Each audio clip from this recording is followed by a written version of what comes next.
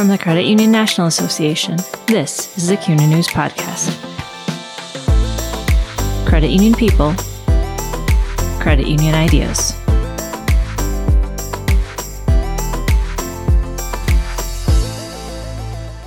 Successful engagement and leadership efforts share one thing in common. Both focus on the people, the individuals, their relationships, and their needs. I'm Jennifer Plager, Managing Editor with CUNA News. I recently spoke with Tony Boudet, CEO at University Federal Credit Union in Austin, Texas. He spoke about what an engaged workforce looks like, how University Federal keeps its staff engaged, the type of leader needed to lead a highly engaged organization, and more.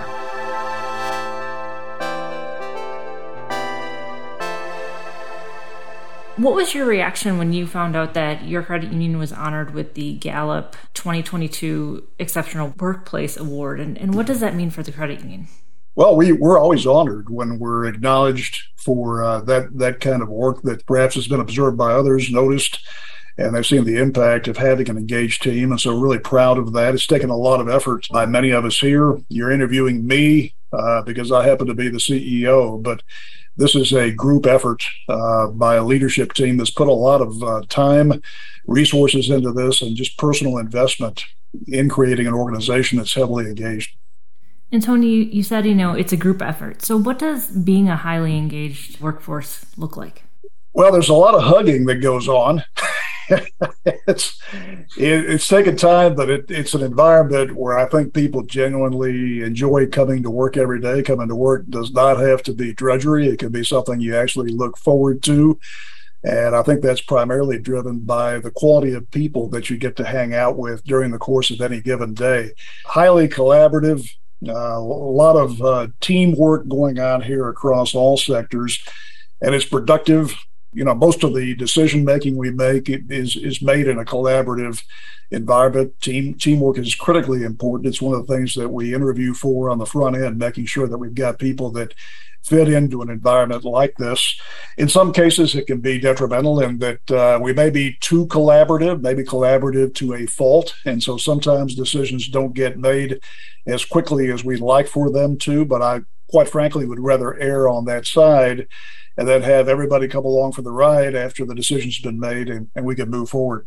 That's generally what it looks like here. If you were to walk in, I'll say this, sometimes when I'm speaking to new employees, and I meet with all new employees in groups of maybe 8 to 9, 10, when they first come into the organization, they always say that they have truly enjoyed their short time with us, but they keep expecting the other foot to fall. It's like they can't believe the environment here is as positive and uplifting as they've encountered it in their short time with us. And our job is to make sure the other shoe doesn't fall. and that it proves to be a way of doing business that will just put our big arms around them and welcome them in and help us do some good things for our members in our community. So you've mentioned, what it looks like, what an engaged workforce looks like. And you've touched on a few examples of kind of how you make sure that happens in terms of, the interviewing process and that employee orientation part at the beginning where, you welcome them in with open arms. What else does the credit union do to keep staff engaged? I think a lot of it begins with our vision and mission statement, because a few years ago, our board did something I think is unique, and they essentially turned the cooperative inside out, and our focus tends to be external. Our vision is for a financially healthy community, and then the mission focuses it on 3 sectors that we think are really conducive to creating a financially healthy community: post-secondary education, middle skills employment, and then housing affordability in our community. And so when we go out and recruit, if you can find talented financial professionals that love their community, that are passionate about building a better city, improving quality of life in our community, then when they join us, they've got something bigger that they're striving to accomplish through their professional work than simply getting their job done today on Monday. And as time passes, they can see the impact of what they do on human beings, on their community. And I think that serves to lift them up and engage them and make them feel as if they're doing something worthwhile with their professional work. And have your engagement efforts changed any in the last couple of years? Well, if you're referring to the pandemic, yes. when all of us are locked up at home, it takes a little bit different approach to make that happen. I've always been someone who's hated looking at my phone and talking to it, creating videos, but I found myself in my backyard talking to my phone, creating videos a lot, as did our executive team. And so over the course of the last 2 years, several times a week, we would have videos, maybe 5 to 6 minutes in length, posted to the intranet internally, trying to connect with people as best we could. Couldn't see them, standing there in front of me in the office, but we could certainly connect that way. And I think that helped us keep a level of engagement going that was critically important to us during that time. And is that something you guys are still doing, or have you cut back on them a little bit or stopped doing them? We still do it. We've cut back now. We don't do it as often, but it's a beautiful way to connect with, all of us have flexible work situations where we have staff working from home. And so I think it's still important that we find ways to reach out to them and connect when we can't be right there in front of them. And what was the employee response? Oh, it's been beautiful. Many times during the most dire times of the pandemic, it was so important to connect with them, and not only lifted them up because I got so much feedback about that, but it lifted me up in terms of that feedback. When I'd get phone calls or emails and people would thank me just for taking time to do that kind of thing, which seemed so insignificant when I was doing it, but it was very significant in the way that it was received and connected with our employees at heart level. It sounds like a pretty small thing that you guys could do that really made a big impact within your organization and your employees. Talking about how well you guys are doing in terms of engagement at this point, do you see your efforts changing at all? Well, I'm going to be retiring in about 6 months, so there's going to be a new CEO that comes in, and hopefully will take the organization to even bigger and better places down the road.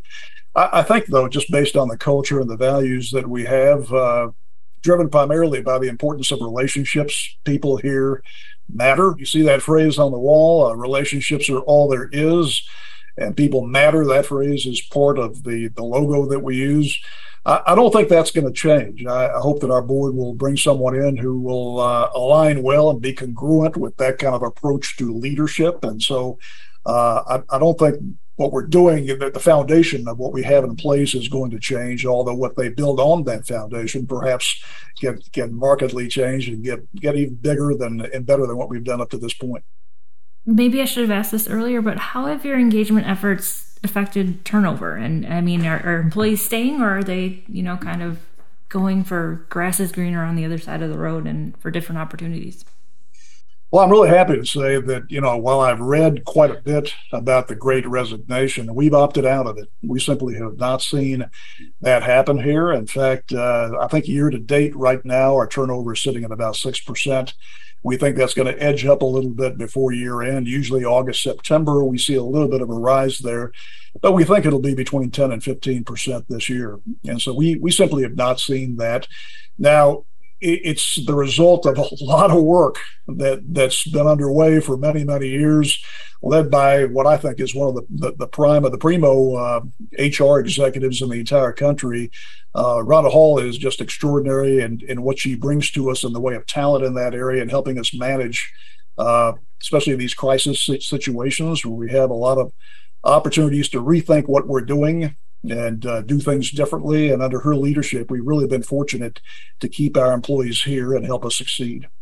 And Tony, you kind of touched on it before, but what kind of leader does it take to lead a highly engaged organization? And I know we can talk about leaders at various different levels of the organization, but specifically, what's the president/CEO's role? Well, I can just tell you my story. There's probably several answers to that question, but my background is one of finance. I was the chief financial officer when I came in here, and I thought at that time, as a relatively new executive, that numbers really tended to drive what we were doing, and I had to be taught the hard way by the former CEO here that no, numbers are important, and accounting and finance are critical to organizations such as ours. But really, it's people, it's relationships that really drive the organization's success. That's what this place is all about. And so he taught me that. He took me by the hand and opened up my eyes to that. And so, the role of the CEO here certainly is work with the board to set the vision and the mission and set the direction of the organization, and then to bring other executives, other leaders in here with values that are congruent with, that align well with those of the organization, and then give them the resources that they need to accomplish the goals we set, and then get out of the way and let them do what they're going to do. And we're fortunate to have a great leadership team that's able to do exactly that. And looking at you yourself specifically, what would you say your leadership style is? Well, it's rather trite to say, I'm a servant leader, but that's what I strive to do. When I come to work every day, I'm constantly asking myself, how will I love my people today? What do they need? And what can I give them? What can I provide them with? What environment can I put them in that'll be conducive to their achieving their professional aspirations, and also help us achieve what we're setting out to do? I think that's a two-way street. And if you can somehow strike a great balance there where you're meeting their needs, they're more than happy to meet the needs of the organization, and you can do some great things together. In your opinion, what are the types of qualities that a person has to have to be an exceptional leader? Well, we have to be competent. There's a job to do, and everybody has a competency that's expected of them in a role like that. But because in credit union work, we're dealing with finances, people's money, they tend to be really sensitive about their money. We need people of integrity and strong ethics and character. We need people of highly relational, have high relational skills. Again, so much of what we do is done collaboratively, that in our organization, if you could be the most gifted, competent person in a role, but if you don't have relational skills, you're not going to fit in here. It's just not going to work for you. And so we need people very strong there. Leaders, we need people of high emotional intelligence. They know how they impact people around them. They know their strengths, but they also know their weaknesses and things they need to be cautious about, and maybe redirecting behavior that they might be inclined towards that would be unproductive. Well, the other thing would be whether or not they're in the right place. I think we have to know ourselves well as leaders. What are my values? What is important to me? And then when you look at the values of the organization, is there alignment? Is there any congruence between who I am and what the organization is requiring of a leader? Because if we're misaligned, the best thing I could do for that organization values-wise is to leave and let somebody else come into a role like this and really take the organization where it needs to go. And so I'm constantly assessing that. And when new employees come in, I tell them that. We have a little bit of a discussion about my personal values, and I just open up and tell them who I am and then why I've been here as long as I have been. But I tell them, if you go through a similar assessment and you discover that your values and those of this organization are misaligned, please don't stay here. Don't stay here. Gracefully resign. Go find another employer where you and they are congruent, where you can do some great work for them, and feel proud of what you're doing. But don't stay here if you're not supposed to be here. And I think that's one of the things that's really been conducive to our succeeding in this area, because I don't know if anybody's left those meetings and walked down to HR and gracefully resigned, but if they have, it's a good thing. It's a good thing for them, and it's a good thing for us, because I need 800 people who are here for the right reasons. They want to be here to make some beautiful things happen for our members in our community. And kind of a follow-up type question to that, Tony, you had mentioned earlier, you talked about, some of the things that you had to do during the pandemic to keep your employees engaged. But has the definition of what it means to be a leader changed in recent years?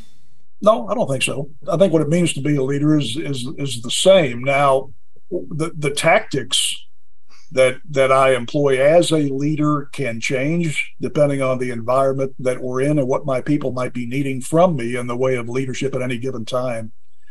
I think we've been fortunate the last 10 years. The economy has been so strong. It's been I hate to say it, but it's been relatively easy the last 10 years to lead organizations such as ours. Of course, there are challenges. All of us are digitizing our organizations and trying to move ahead technologically. There's a lot of great work that's been going on. But it's been an environment where things have been operating relatively smoothly in terms of the macroeconomic environment that we've had around us. Now that has changed. In the last couple of years, things are different. There's things happening around us now that are inexplicable. I haven't seen them. I have a degree in economics, and I don't fully understand some of the dynamics that are going on around us economically. And so it's much more of a challenge today to lead in that we've got to help, especially younger employees, for whom, if the last 10 years were the first 10 of your professional career, you probably had an impression of what life was going to be like professionally that all of a sudden is different. It is very different now, and so we're having to engage with those employees and help them understand this may be the first bump that you're experiencing professionally, and you will get through this, just as I've gotten through the other 8 or 10 that I've been through in my career. But extending a hand and helping them through these times and helping them understand this is a growth period. You're going to learn some things here, look for those opportunities, take advantage of them, and then evolve as a leader and prepare yourself for what's coming. And so the tactics are different, and what we do as leaders are different. But I think the common denominator is you always care about your people no matter what's going on around you. Tony, what's the best piece of advice you've gotten during your career? It's about the people. My former CEO came in my office before he retired, and he told me that I had to work on some things if I wanted to be considered by the board for this role. And he gave me a long list, but number one was, with all due respect to you and to accounting and to finance, you think that numbers are really driving success of this organization, and you're dead wrong. It's about people. And quite frankly, Tony, you stink at people. You're bad at relationships. He said, that's the bad news. And the good news is I'm going to hang out here with you a few more years before I retire. And if you'll let me, I will show you the impact of relationships with people on a business like this. And so that man loved me enough to give me the bad news, but also loved me enough to extend a hand and mentor and coach me to where I was successful in attaining the role. But something that today just seems so natural, so routine, and everything that we do here, back then it was anything but that until that man opened up my eyes to it. And so that never underestimate the value of someone who loves you and is willing to coach you. And now if the roles were flipped and you had to offer advice to somebody who wants to step up into that kind of leadership, into more of a leadership role, what kind of advice would you give them? The very same advice. That hasn't changed. Sometimes when we're new as leaders, we immediately set out to prove to whomever hired us that they made a great decision. We start doing things and changing things and everything to prove something to them. And the focus when we do that is on us, really. It's just to prove to everybody that I'm good at what you hired me to do. And so when we promote people, that's usually the first conversation I have with them is, please don't do anything. Please don't change anything. Don't set out to prove to me that I made a great decision in promoting you. I already know that. And so don't waste any time or effort there. Just get to know your people. Stop, meet with them, get to know them as individuals. Ask them what needs to be done, what improvements need to be made, how you can be helpful. And then given time, you will make decisions that will lead to great things, the contributions that you can make in generating the lift that you're trying to generate. But it's not about you. Meet with your folks and they will show you the way. And if you can get them to calm down a little bit and take time to do that, they usually end up in a good place. Thanks for listening to the CUNA News Podcast. Subscribe to the show on Apple Podcasts, Spotify, Google Podcasts, and Stitcher Radio.